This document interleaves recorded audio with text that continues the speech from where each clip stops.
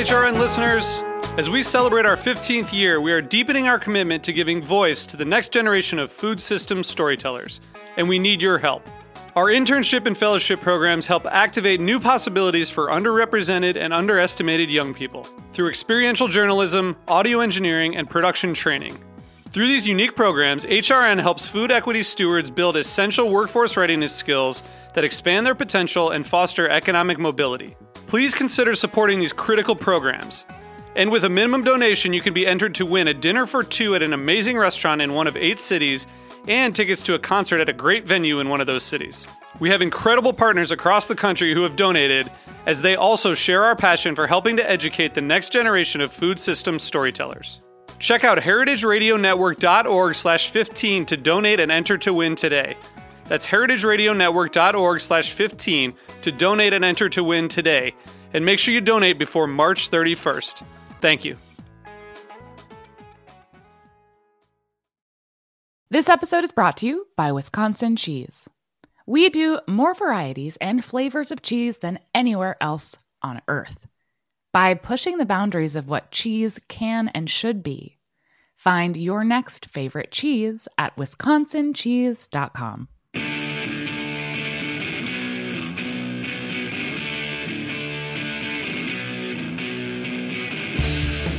This is What Doesn't Kill You Food Industry Insights. I'm your host, Katie Kiefer, and today we're going to be talking about Superweeds. My guest is H. Claire Brown, a senior staff writer for The Counter.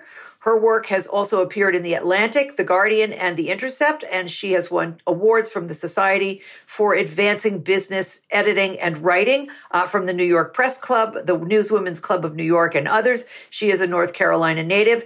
She now lives in Brooklyn, and the reason she's on the show today is she published a really kind of mind-boggling article in the New York Times Sunday magazine on August 18th, 2021. That was just about a month ago. It was called The Attack of the Superweeds, and she's here today to talk about that article. So, Claire, what started you off in pursuing the science of superweeds? Because I actually did a show about superweeds I looked at my archive in 2012 with a guy named Chuck Benbrook, who has subsequently been quite dismissed as a scientist somehow, but he was clearly quite prescient on this particular topic. So what got you going on it? You know, it's funny you bring up 2012 because the term superweeds has been floating around pretty much as long as there have been genetically modified organisms. It was one of these really intense concerns that folks had when when the technology was first rolled out, was that, the crops would mate with the weeds and make these frankenweeds or superweeds. And so weed scientists actually hate the term superweeds as a result, because all of this misinformation was floating around for so long about the science and about what could possibly happen. Right. And so I think it was 2016, the weed scientists got together and they were like, okay, we can't stop the use of this word superweed, so we might as well give it our own definition. And they came up with a new definition, which is, weeds that have evolved resistance to herbicides because farmers use the same management technique over and over again. So I had kind of been keeping tabs on the issue for a long time. And there was a lot of controversy about Monsanto, which is now Bayer's rollout of this new herbicide-resistant trait to dicamba, because dicamba caused drift and damaged kind of neighboring crops. And so there was already this outcry among the neighbors of people who were using the product. And then when I saw scientists confirm weed resistance to dicamba, it really felt like kind of a turning point for this technology that has, had a really strong run, a whole generation of everyone using these GMO crops. And then all of a sudden, whoop, the brand new one doesn't work anymore. Right. I mean, it's so interesting to me because, of course, the reason they started using dicamba again, because that's an old herbicide, but the reason they started using it again was because plants became weeds became resistant to Roundup or glyphosate, which is, of course, been the premier weed or herbicide since the 1990s, which is, I believe, when it was developed initially. So can you kind of take us through a little bit of the evolution of that herbicide resistance in U.S. agriculture? Kind of starting with Roundup. I mean, I think they thought Roundup was going to be the last herbicide they were ever going to need. And obviously, having had to go back to other ones like dicamba and 2,4-D, and I'm sure others, that hasn't been the case. So what has actually happened since the 1990s? Yeah, so when Roundup came out, it was billed as this really amazing herbicide. It worked really well. Yeah. It had kind of a minimal impact on the surrounding environment. It broke down very quickly in the soil. The mode of action that it used was something that a lot of scientists thought weeds would not develop resistance to. Right.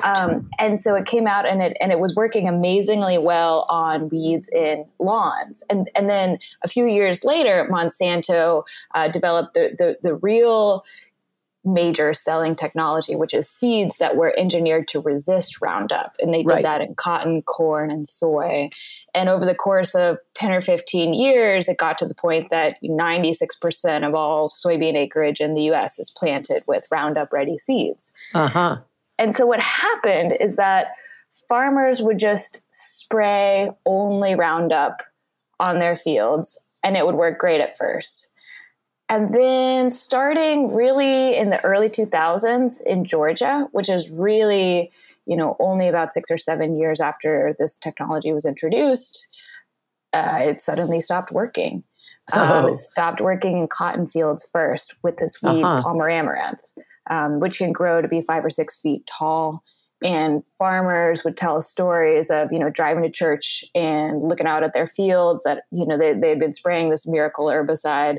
They had expected, they'd been expecting it to work really, really well. And they would see, this weed and this weed is so prolific and so threatening that they would like pull over and jump out of the car and go hand pull it. Oh my God. Because it's so threatening. And so this Roundup resistant Palmer amaranth kind of started to spread, and it was all over the Southeast pretty soon.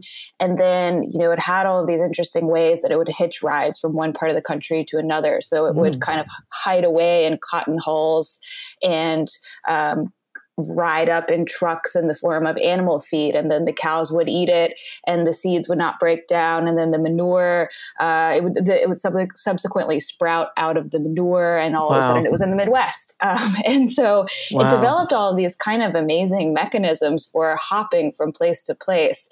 And at the same time, farmers were still spraying Roundup on everything, and so these weeds just kept evolving independently all over the country. Incredible. And so, let's talk for a minute about, because I want to just say one thing about glyphosate, and that is when it first was started being marketed, it was if I'm not mistaken, cheaper than almost all the other herbicides on the market, and supposedly it was less toxic, and that, as I understand it, was one of its chief selling points. Did you find that to be true in your research, that Roundup was or glyphosate? Let's call it what it is. It was supposed to be like the least, the least devastating to man and soil as compared to other things like dicamba or 2,4-D or whatever the other ones are. I don't really know. Yeah, there are other herbicides that are extremely toxic to humans. There's one called paraquat, where you can't even enter the field for 24 hours. There was a big controversy with atrazine a while back about birth defects in frogs. And, we really didn't see a lot of that with glyphosate, both in terms of environmental and human health impacts. Now, of course, there's a huge issue now with particularly gardeners who sprayed it, claiming that they developed non-Hodgkin's lymphoma, and that there's a link between that and glyphosate. Bayer, which acquired Monsanto, still denies that there's any causation there whatsoever, but there have been juries that found on behalf of the plaintiffs, causing billions and billions of dollars in damages that Bayer has since had to pay out. Oh yeah, and that happened right after they acquired Monsanto. I thought to myself when I saw that sale go through, were you not paying attention to that, to what was going on? Because those class action suits had been, sort of building momentum over the course of 2 or 3 years at least before Bayer bought Monsanto, and they're now having, if I'm not mistaken, they're having to actually phase out glyphosate. Am I right? Isn't that true? They're phasing out glyphosate in the lawn and garden market. They're keeping it in the row crop market, but there are also, certain countries are starting to phase it out. So I think Mexico has announced plans. I think Germany. I think Europe. I think a lot of the EU never adopted glyphosate actually, because there were so many controversial studies about whether or not it was going to be toxic. But let's talk a little bit more about this Palmer amaranth, which I love that it's called pigweed. It's obviously very piggish. But besides pigweed, are there other plants as well that are implicated in herbicide resistance that are, say, as aggressive as Palmer amaranth? Yeah, so it varies from region to region. Certain weeds thrive in different areas. In Australia, Australia actually saw Roundup resistance before anywhere in the U.S. did, because they have a plant called rigid ryegrass, and that evolved resistance kind of a few years. The kind of curve in Australia is a few years ahead of the U.S. curve. So I see. That's where they first realized that, maybe the ryegrass has evolved resistance to herbicides that haven't been invented yet. We're starting to see that in the U.S. now. There's other weeds of concern depending on what part of the country. There's the one in Kansas that's the companion weed to Palmer amaranth is called kochia. And that one's kind of interesting because it grows and then it kind of breaks out of the ground and turns into a tumbleweed. And so all those images you think of when you think about the West, those tumbleweeds are now, some of them are herbicide resistant. And of course, they can just kind of roll across a field and deposit their seeds all along the way. So they're very good at spreading the resistance traits as well. Fascinating. So can you give us a little bit, I know it's complex, but I mean, you did such a great job of taking this apart in your article. I want people to understand what the astonishing speed with which these plants, and particularly the Palmer amaranth, are able to develop resistance to a whole panoply of herbicides. And so if you could just explain some of the biology. You had a great analogy of locks and keys, which I thought was very helpful in trying to imagine this. Tell us what is actually happening in the plants.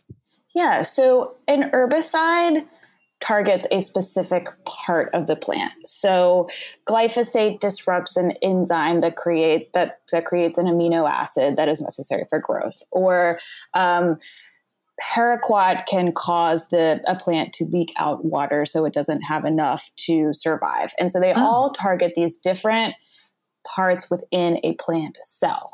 So when a plant evolves glyphosate resistance, scientists have hypothesized that what it does is it just creates a bunch of copies of the gene that glyphosate targets.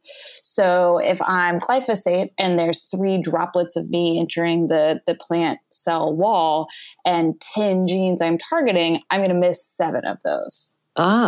With other types of resistance, the target site literally changes shape as a plant evolves. So that's where the lock and key scenario comes in place. If you imagine that paraquat is shaped like a certain key and it fits in a lock to kill the plant, what happens with resistance is that the shape of the lock literally changes.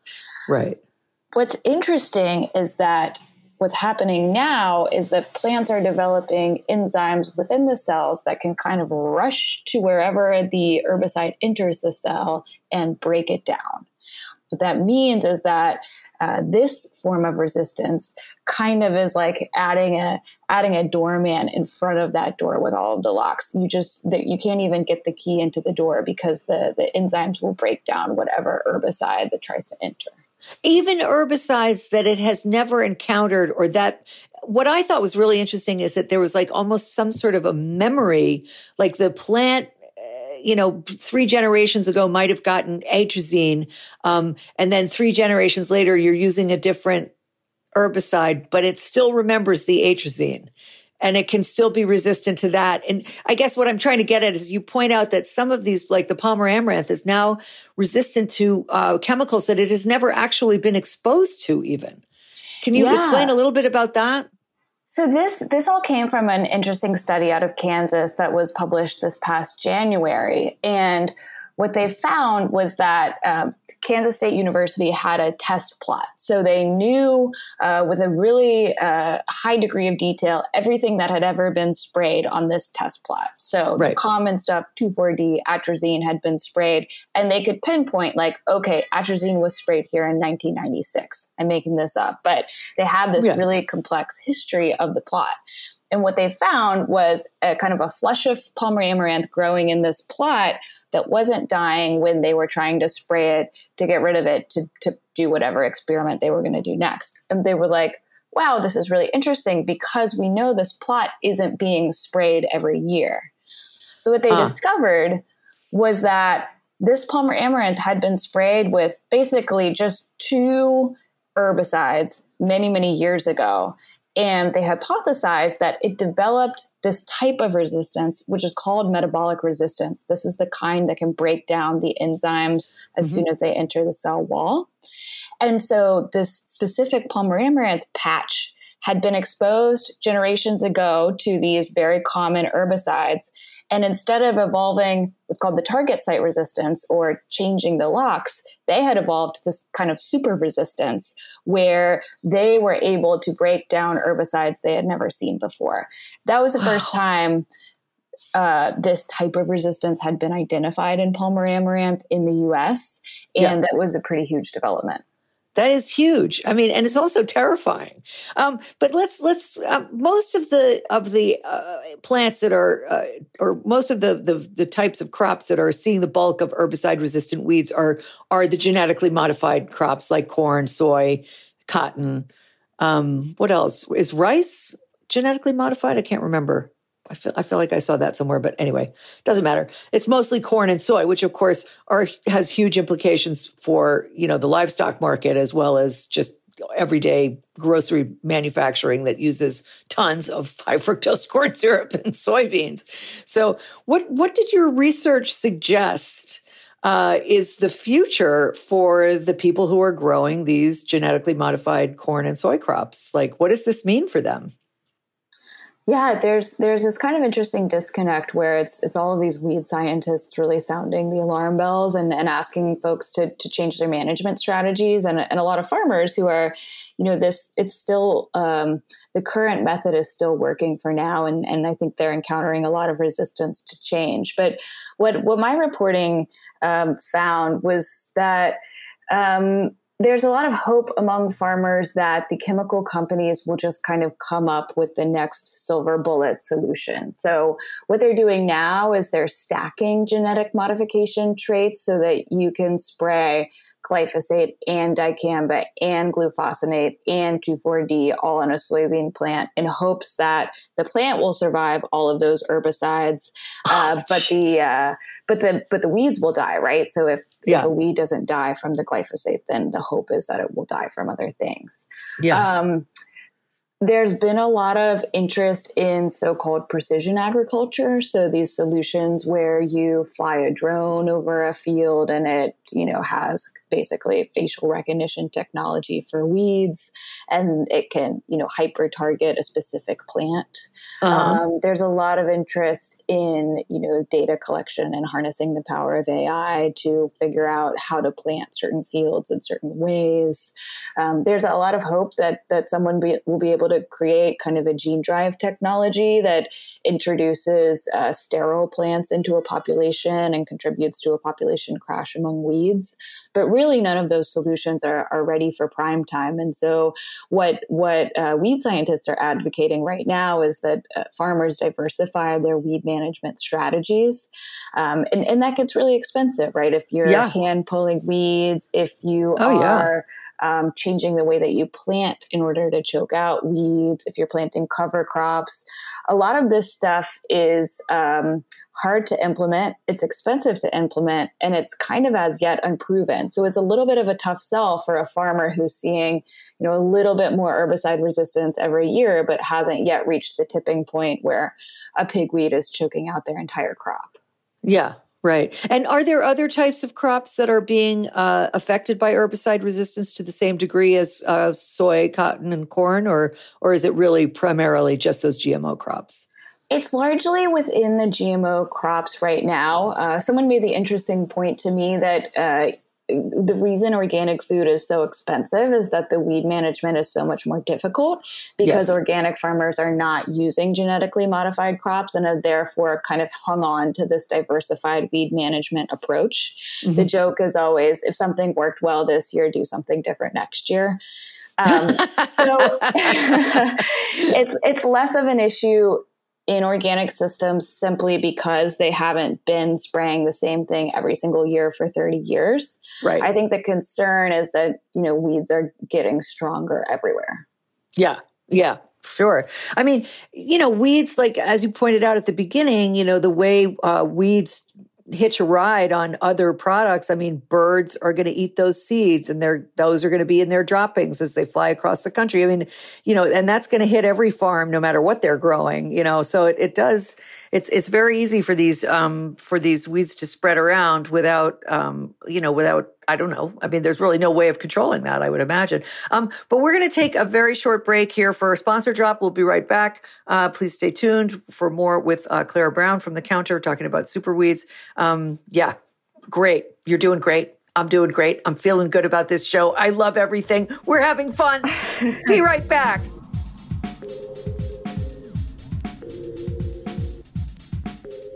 This episode is brought to you by Wisconsin Cheese. Wisconsin, the state of cheese, makes half of the nation's specialty cheese and wins more awards than any other state or country. Our heritage and traditions, master cheesemaker program, and the American propensity for innovation all put Wisconsin on the cutting edge of cheesemaking.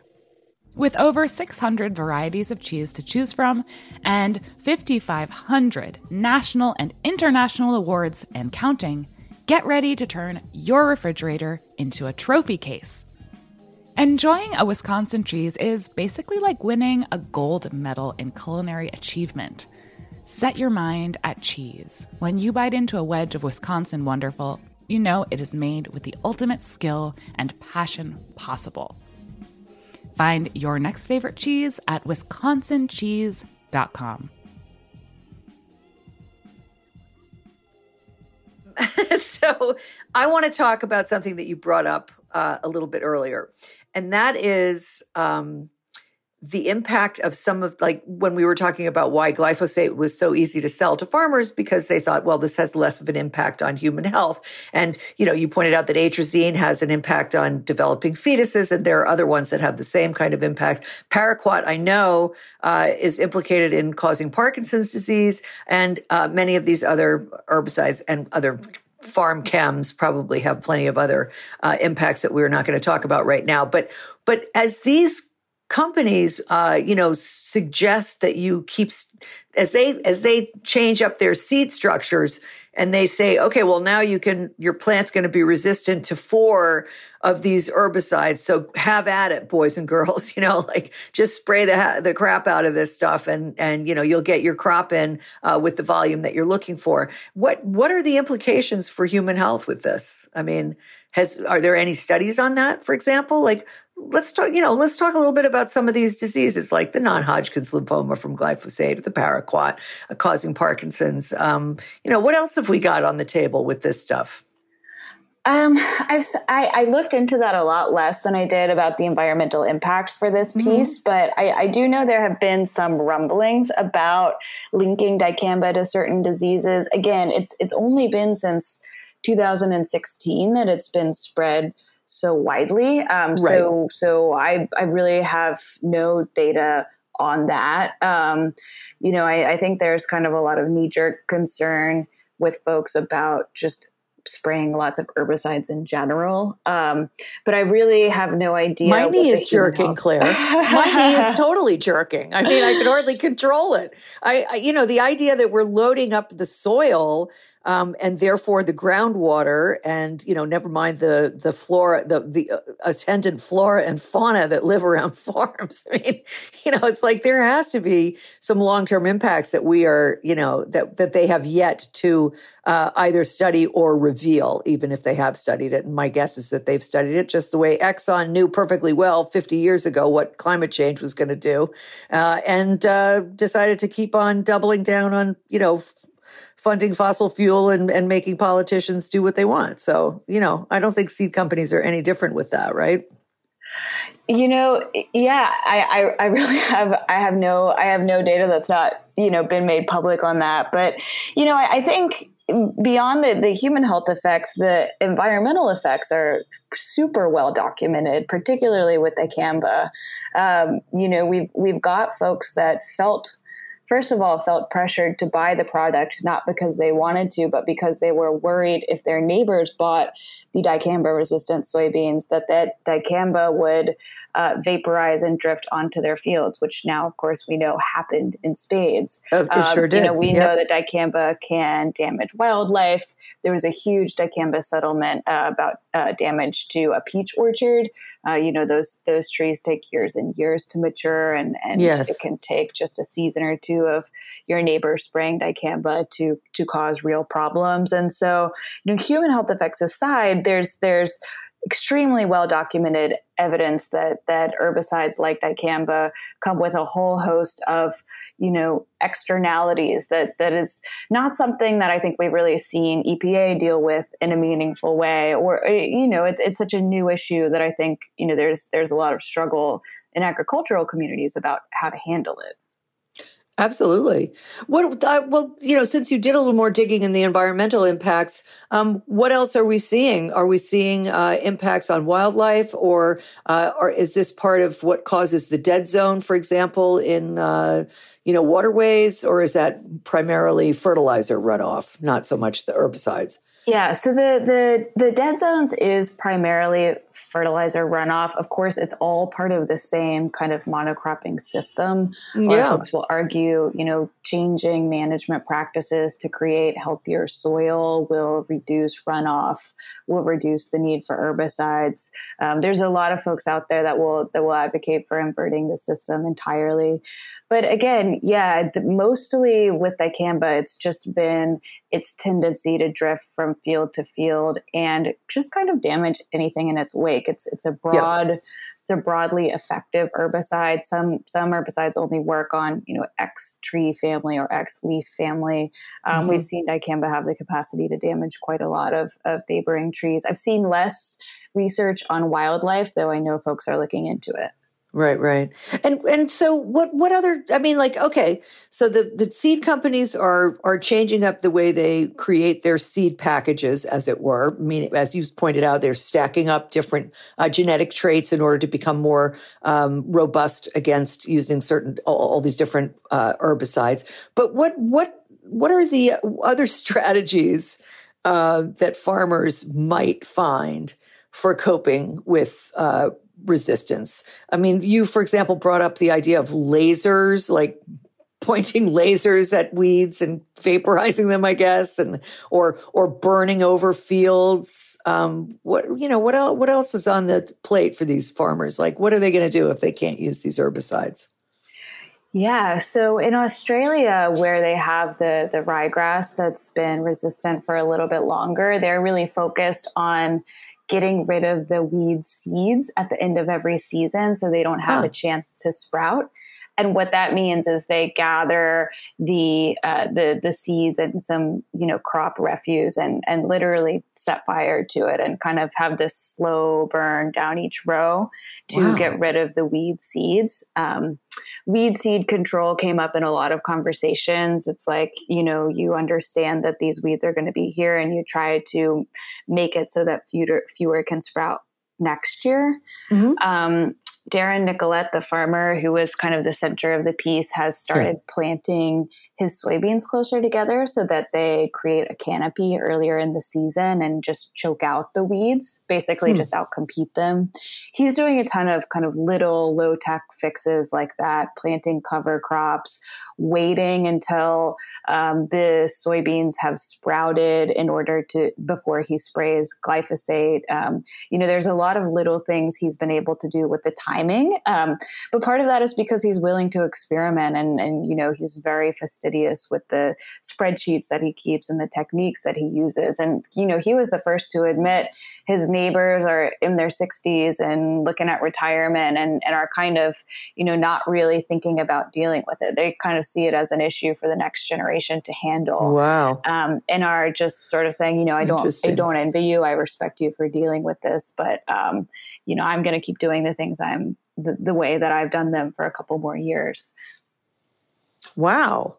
So if the weeds are evolving faster than science can keep up, and you pointed out that weeds are evolving sort of in a 5-year, say it takes 10 years for a new chemical to come down the pipeline, but the weeds are evolving at more of a 5-year cycle race. That doesn't augur well for science. So how do you think, as somebody who covers a lot of agricultural issues, how do you think this will end up changing the agricultural model that we have pursued for the last, 45 years or so? I really wanted a very clean answer to that question. I didn't get one. That's what I want. What do you mean you don't have that? The most concrete answer I got was that food has gotten more expensive and it will continue to get more expensive. But because the pricing of food is so complex, we may not attribute rises in food prices to rises in costs of weed management.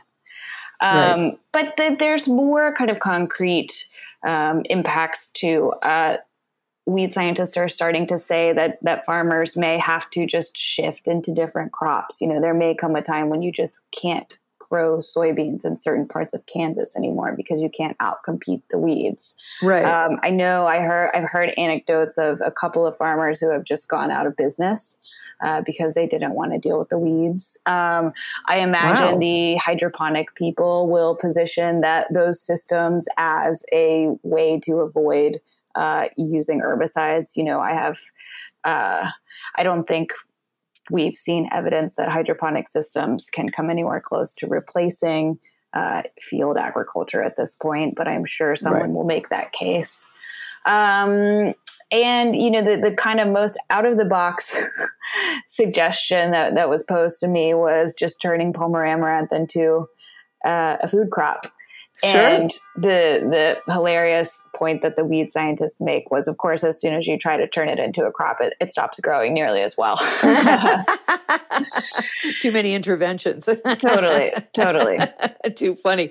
But, it could be a hemp-like substitute. It's so stupid that we don't grow more hemp than we do, although it's finally been legalized. But it's, it's probably got a lot of similar qualities, I would imagine, in terms of being potentially used for animal feed, potentially used for fiber, potentially used for, building materials in some way. Why not? Yeah. So, but what if farmers just I'm just thinking outside of the box myself here. And of course I'm not a farmer. So, I make this stuff up, but I'm curious, I'm wondering, will it mean that farmers will no longer be able to just grow one type of, I guess what I'm really saying is, will this be the end of GMO crops, actually? Will there need to be sort of a constant evolution of these seeds in the form of hybridization rather than genetically modifying them that makes them somehow be able to outcompete these weeds in a more robust way rather than having to use all these chemicals on them? Or will we just stop, as you just said, growing, soybeans in Kansas? I feel like agriculture will have to diversify to a certain extent away from the giant commodity cropping that we're doing now, or monocropping that we're doing now. What do you think? Yeah, I had the same set of questions going into this. I was wondering if this onset of resistance would cause essentially a re-regionalization of the food system, where we had, smaller farms growing more different crops and having more people work on them. And, maybe food is more expensive, but it's a very different place in the economy. And what I was told repeatedly was that GMO crops are here to stay. Glyphosate still works on lots and lots of weeds, just not these kind of specific marquee species that may be indicators, but that are still, kind of at the forefront of weeds evolving resistance. And so again and again, what folks told me was we will basically evolve weed management strategies to fit the current system. So whether that's a kind of precision agriculture that keeps a closer eye using technology on existing fields, or whether that looks like, having to hire workers to hand weed and folding the cost into the cost of doing business. Again, no one suggested to me that there was going to be a fundamental shift in the way farming is done in the United States. But I'll be interested to see, we're kind of reaching this moment where people are just beginning to confront that this issue is here to stay. And I wonder if the answer will be the same 5 years from now. Yeah, very good point. I don't think it will be.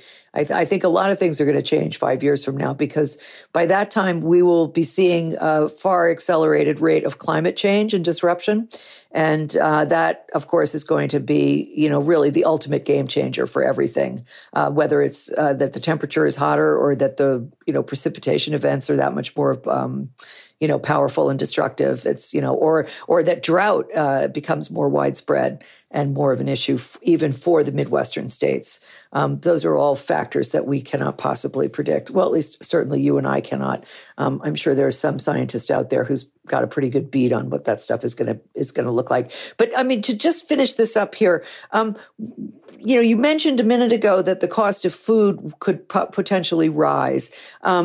Ultimately, with the various strategies that you suggested during the course of this interview, that's going to pose quite an economic burden on farmers.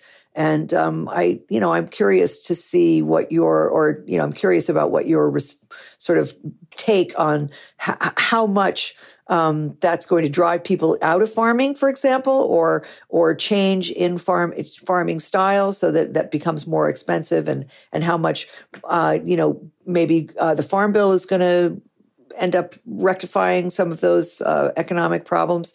What's your prediction on that? Yeah, so I was talking to this farmer, Nicolette, about, how he decides when to just kind of give up on weeds in a field. And he basically has a spreadsheet where he puts in, and all of these things are always fluctuating, right? The cost of fertilizer, the cost of seed, cost of herbicides.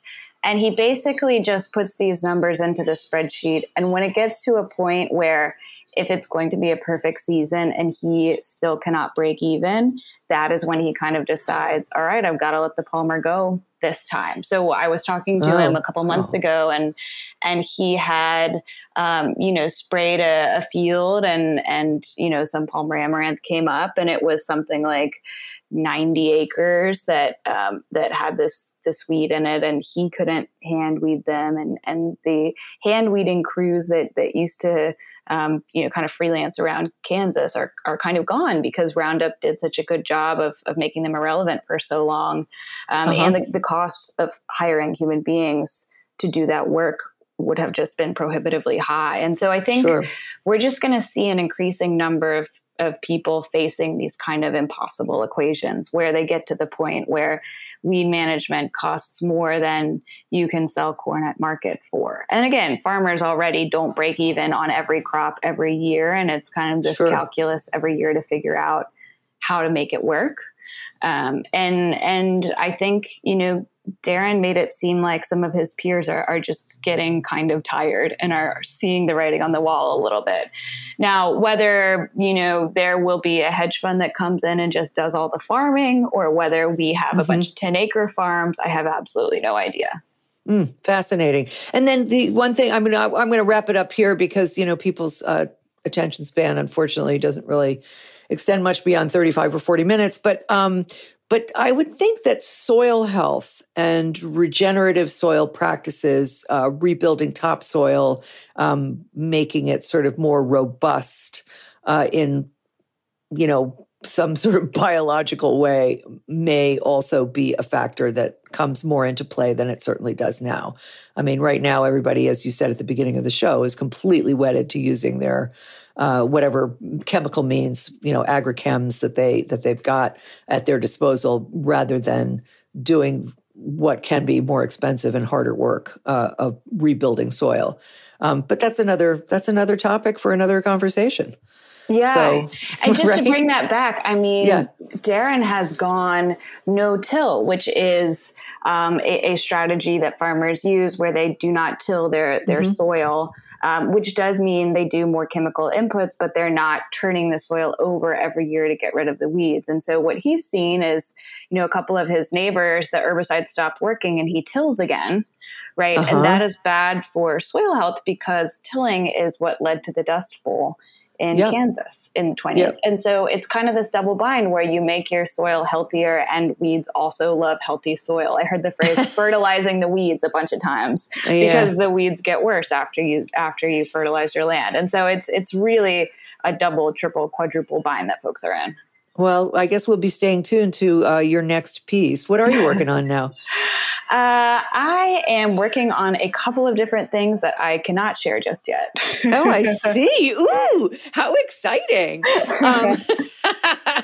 Well, keep me posted because, you're a terrific interview. I really enjoy the conversations we've had. This is, I think, your second time on my show, right? I think so. Yeah. And I've always really, both times have been outstanding. And your piece, the Superweeds piece was really, really excellent. Folks, if you want to go back and read Claire's work, The Attack of the Superweeds is in the Sunday Times Magazine. I think it was August 18th. Is that right? Yeah, that sounds right. August 18th, 2020. Really fascinating, very in-depth and geeky, like really geeky, which I, of course, really enjoy. Even if I don't understand absolutely everything I'm reading, I loved it. So congratulations on that. And thank you so, so much for joining me today, Claire. I really appreciate your time. And I hope you'll be back soon. Great. Well, thanks for having me. It's a pleasure. Betcha. Thank you.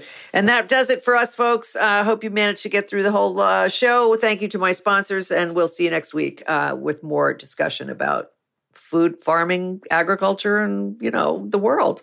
So long for now.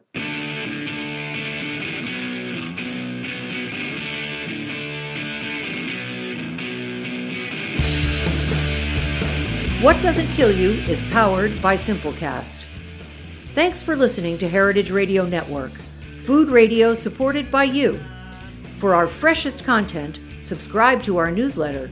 Enter your email at the bottom of our website, heritageradionetwork.org. Connect with us on Instagram and Twitter at @heritage_radio.